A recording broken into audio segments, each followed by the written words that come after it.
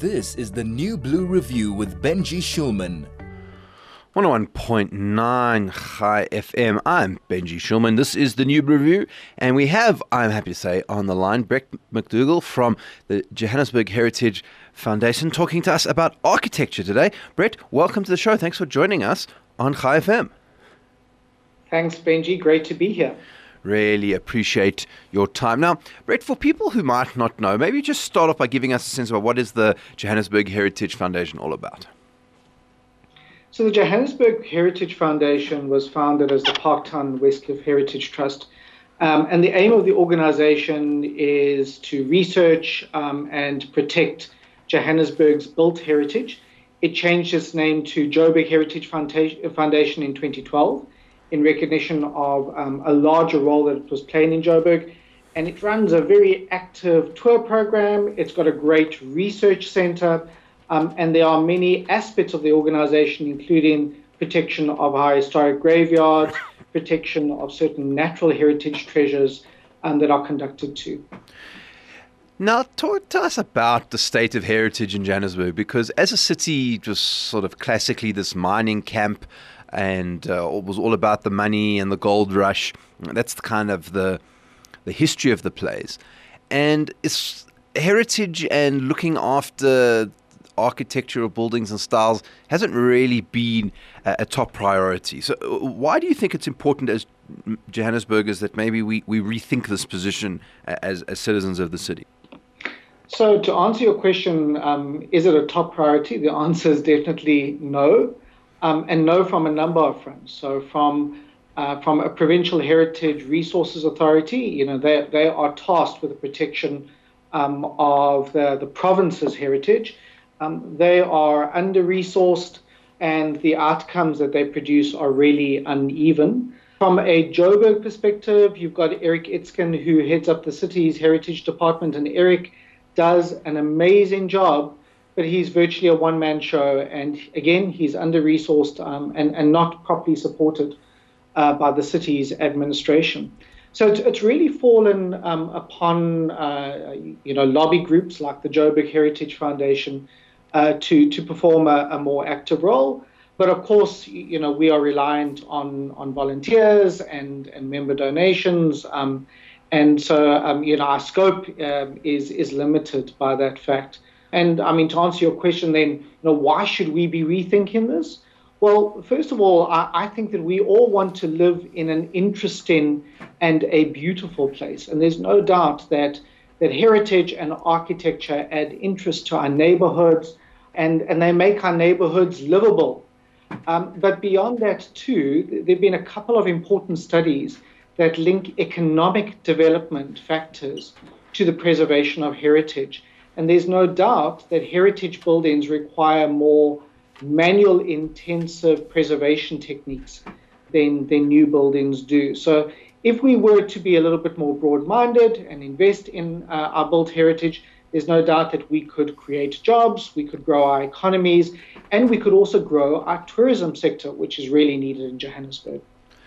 Now, if I think about cities around the world, in Paris, you maybe think of the Eiffel Tower and the Champs-Élysées, and in New York, the certain kind of Art Deco or what maybe looks like downtown New York. Paris we've already mentioned, but I don't know, Venice. You get a sense of the city from the style immediately of the buildings. People will be able to identify certain buildings, identify places that they like. In Johannesburg, what is that style? What can we say that is particularly unique about Johannesburg? Or is there something particularly unique, or is it just a cacophony of different architectural perspectives? Yeah, that's a really interesting question. So, Clive Chipkin, the wonderful Joburg author who passed on quite recently, wrote about Johannesburg style, and he described it as eclectic. Because there's so little uniformity within the architecture of the city. And, part of that also relates to the fact that the city was very poorly planned, and it was driven by private investment interests as opposed to city interests that created planned neighborhoods. But beyond that eclecticism, beyond that cacophony as you describe it, there are very particular Joburg markers in architectural style. So first of all, the 1930s were the boom period in Johannesburg. So you find a huge amount of Art Deco architecture in the city center and in the suburbs that extend as far as Bramley and West Dean and into Kensington and into the southern suburbs. So the core of the city is still primarily Art Deco, although that character has been significantly eroded over a period of time. But the Art Deco that you see is not a flamboyant tropical deco like you see in Durban, and it's also not a well-mannered deco that you see in Cape Town. It's quite a gritty, hard-edged deco influenced by what architects saw in New York and influences that came from London and the continent. And there are also huge German influences on the architecture of Johannesburg. And then beyond that, we've got some great towers that were built in the 1960s, 70s, and into the 80s. And of course, if you think about the building boom that has happened in the last 10 to 15 years in Sandton, that has created a very particular architectural language in the Sandton area, which to a large extent is quite cohesive. Yeah, I think that's a very interesting point that you make about Sandton, because in perhaps in the last 20 years, it has started to develop somewhat of a distinctive skyline almost. When you used to go to Sandton, say 10 or 20 years ago, it was just the fancy place that wasn't the center of Joburg when there was a lot of commerce. But if you sort of look out onto the horizon these days and you think about some of the big corporates that have started building, you think about Sasol's building, which is kind of very oddly shaped, and the Discovery building, which seems to sort of move along with you as you drive past it, and some of the law firms. There actually is a kind of interesting style there that does mark Sandton as being its own little architectural block within the Joburg landscape. Yeah, I definitely agree with that. And in fact, one of the things that Sean and I wrote about in RSA 365 is that, architecture is a product of technology and culture. Technology makes it possible, but culture defines what is desirable. And if you look at our cultural references today, it's very much the architecture that you see in Shanghai and in Dubai. So it's that larger than life, eccentric shape architecture that you do see in Sandton. And it's driven by technology in that it's driven by software nowadays. So very little architecture happens outside of a computer nowadays. And that has pushed the limits of what is possible in terms of shape and form. And then, of course, if you look at the corporates in Sandton, they want to be seen. Those buildings are prestige addresses. They're not quiet, polite little buildings. They shout. and that's very much part of that language. We're talking to Brett McDougall today. He is the author of RSA 365 Drawings of South African Architecture, and a long-time activist for the Joburg Heritage Foundation. I'm Benji Schulman, and this is 101.9 High FM. This is the New Blue Review with Benji Schulman. Talking today to Brett McDougall from the Joburg Heritage Foundation and author of RSA 365 Drawings of South African Architecture. Now, Brett, tell us a little bit about the book. What kind of inspired it? Just to give people a sense of the book, it's sort of almost pencil-style drawings of different buildings in Johannesburg, I'm assuming in South Africa, as in the broader sense as well. But what inspired you to do a book such as this? So the inspiration really came from my friend and colleague and collaborator, Sean Gaylard, and he'd been drawing architectural drawings for a number of years. And in fact, he's got a really wonderful company called Blank Ink that sells architectural guides to cities and individual architectural drawings. And before lockdown, he and I were speaking about the possibility of perhaps doing something a little bit more ambitious, and I was a little bit skeptical.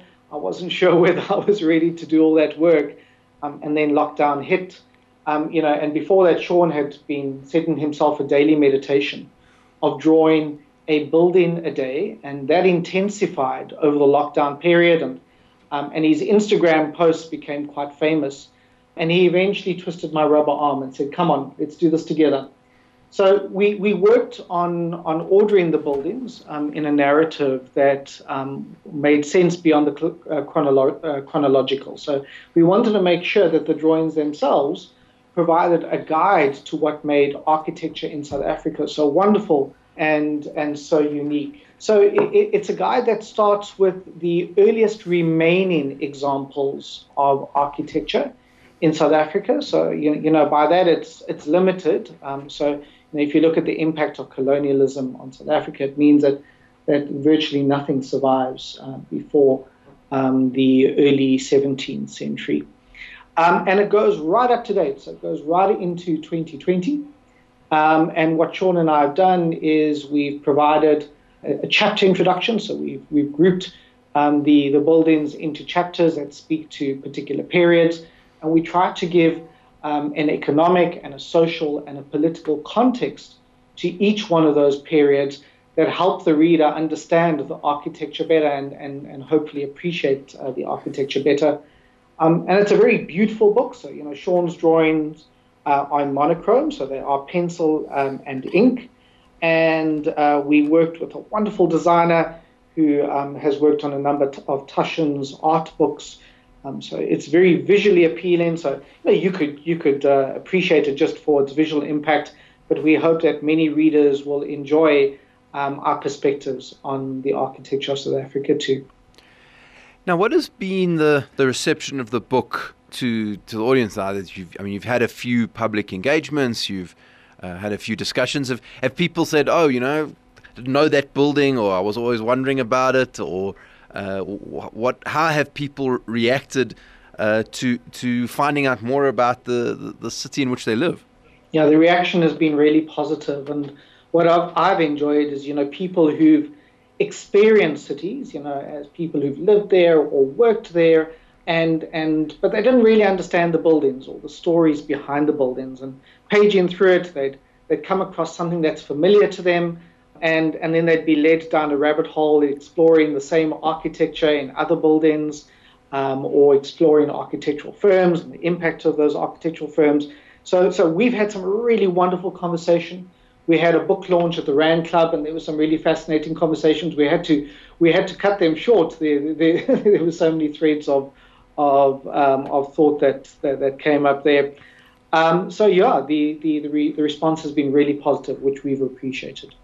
Now, one of the ways in which you guys at the Heritage Foundation have tried to engage outside of things like the book and get people to actually think about the buildings that are in the city is through the Blue Plaque project. These are, if you look carefully on maybe some of our older buildings in Johannesburg, you'll see it's like a big round blue sign on the building which kind of explains the history. Tell us about the genesis of the project and how it works in general.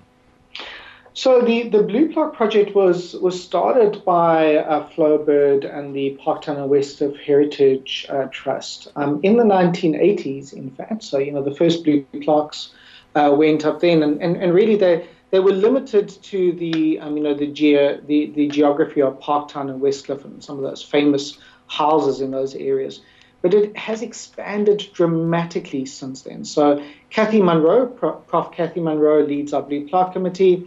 We've got some researchers who work on researching the buildings and places that we plaque. We take nominations from the public, and you can nominate them on our website. And there's some really vigorous debate about what 80 words we're going to get onto that plaque, because you can only get up to about 80 words. So we have to be very careful about what we include and what we exclude from the plaques itself. The program is extended far and wide. So it goes. We've got a number of plaques up in Soweto. We've got plaques up in the western areas and western suburbs of Joburg. We've recently given a blue plaque, a waterfall, to the Orange Grove waterfall in Upper Houghton. And there are a number of new plaques that are coming up. So we award approximately 20 to 30 plaques a year, and there are over 300 all over the city. Talking to Brett McDougall today from the Joburg Heritage Foundation. If you want to be part of the conversation, SMS us 34519, or you can telegram us on 061 895 1019. Now, Brett, I was actually going to come to the waterfall, so I'm glad that you mentioned. I think most Joburgers would be surprised to know that there is a sort of secret waterfall in their backyards that has kind of an interesting history about it. So let's talk about the Orange Grove Waterfall for a little bit. Tell us about some of its history and where actually is it located? So the location is very close to the intersection of Houghton Drive and Louis Botha Avenue. So there's a property on that corner which is used by the police reservists. It's a white gabled Cape Dutch building called House Blaylock, and the waterfall is in the corner of that property. And the waterfall is perennial, so it flows year-round. Of course, in summer, it gushes more profusely. And its origin is under the ridge, the Mountain View Houghton Ridge. And the water percolates through that ridge and then it eventually gushes out just north of Louis Botha Avenue. And it's a really important, not only natural feature, and I mean, you've mentioned the fact that there not a huge number of waterfalls in Johannesburg, and Joburg, being as high as it is, doesn't have abundant sources of water. So water is really important to us and to our history. But because of that too, the waterfall itself played a pivotal role in the development of its neighborhood. So it was the source of the water that watered the Lemon Place, the orange farm that was farmed in that area prior to the British arrival on the Rand. It became a pleasure resort. So, there was a pool below the waterfall, and Joburgers used to come out and picnic there and swim in the pool. And there was a bit of a zoo at one stage in the 1890s, and Professor Price had hot air balloon rides from there, and some of them were pretty frightening and involved a poor hapless baboon who went on a whole lot of hot air balloon rides. And then beyond that, the Orange Grove Hotel developed very close to that. And in fact, the Orange Grove Hotel initially owned the land on which the waterfall was situated, and later that was sold off. But I'm sure many Joburgers fondly remember the Orange Grove Hotel and the beer garden that was there, and the wonderful dancing that took place there. There were a lot of loud bands there from the 1930s onwards right into the 1960s. And then unfortunately it was demolished in the 1970s, and the Houghton Office Park now occupies the site of the Orange Grove Hotel. But there's a really, really rich history to that area, and it still has a unique character and charm. Now, what I always find interesting about digging through the history of Johannesburg, just from this station's perspective, is that Johannesburg is really one of the few, maybe one of the only cities in the world that has at its founding a significant Jewish population. And so when you dig through the history of Johannesburg, you bump into members of our community interacting with other communities that are sort of coming from all over the world at the same time. Joburg is only, 100 plus couple of decades old. And so you find these like fascinating stories that really exist very much in the recent past, because it's not such an old city, and yet a lot of that has been forgotten. It's an absolutely fascinating place, and the architecture plays a huge role in bringing some of those stories to life. Yeah, I couldn't agree with you more. So, the Jewish population of Joburg was there right from the start. And Joburg's always had a very unique character as a result of the contributions of the Jewish population. And of course, you speak about architecture. So there were lots of Jewish people who commissioned great architecture in Johannesburg. But of course, there were also some wonderful Jewish architects. And now I think of Herman Kallenbach, who came from the area of present-day Lithuania, and the magnificent buildings that he built in Johannesburg. And then later on, if you think about Sidney Abramovich and many other architects who succeeded him, they've left a unique physical contribution to the city itself. Yeah, absolutely. And I'm also thinking about this one fascinating building right in the center of in towards the town area, which was Turkish inspired by a man who was the consul. He was the Turkish consul for the Transvaal, and he created the sort of mock Turkish embassy type feel for his building, and he was a bit of a landlord and it just is some fascinating characters in early Johannesburg that sort of came to find this place because it was outside of the norm of the empire and the sort of standard Victorian era times in which it was built. Yeah, absolutely. You're speaking of Bettelheim. Bettelheim, that's right. Yes. Yeah, who was the Turkish consul in Johannesburg, and the remains of that house are still there. They're part of a chop shop. There's a guy who runs an automotive repair shop over there. But if you kind of dig into that building, you still see those beautiful stained glass windows, and there are reminders of the original dwelling. And yeah, absolutely. I mean, if you think about it, Joburg was unique in the amount of money that poured into it in such a short period of time because of the gold fields. And that wealth attracted people from all over the world. So it was uniquely cosmopolitan right from the start. And yeah, I just don't think that there's anything anywhere else like it in South Africa and very few places in the world. Now, how do you feel Joburg has done in the last couple of years? I mean, there's this question about, particularly since COVID, of semigration, people being able to work wherever they want, and so maybe people prefer Cape Town.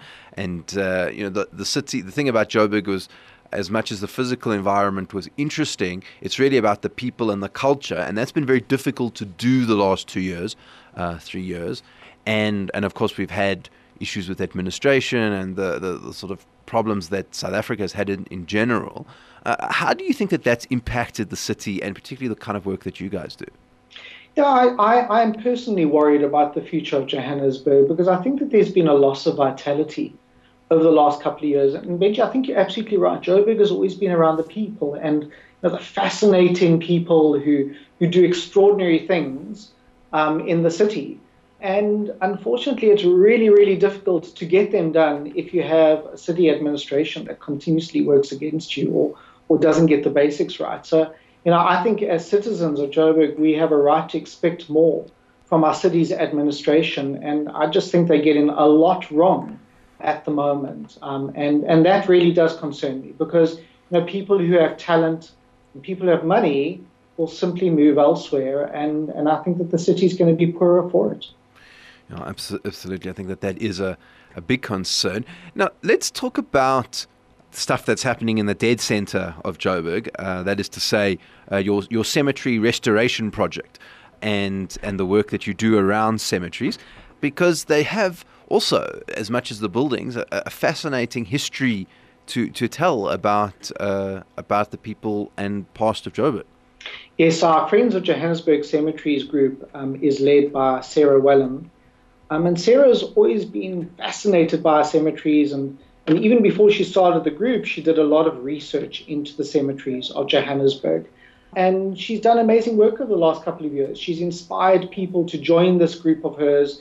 They have regular outings to Braamfontein and Brixton cemeteries, so the oldest cemeteries in the city. And they clean graves, they restore graves. They've spent a huge amount of money restoring some historic gravestones. They conduct tours there too.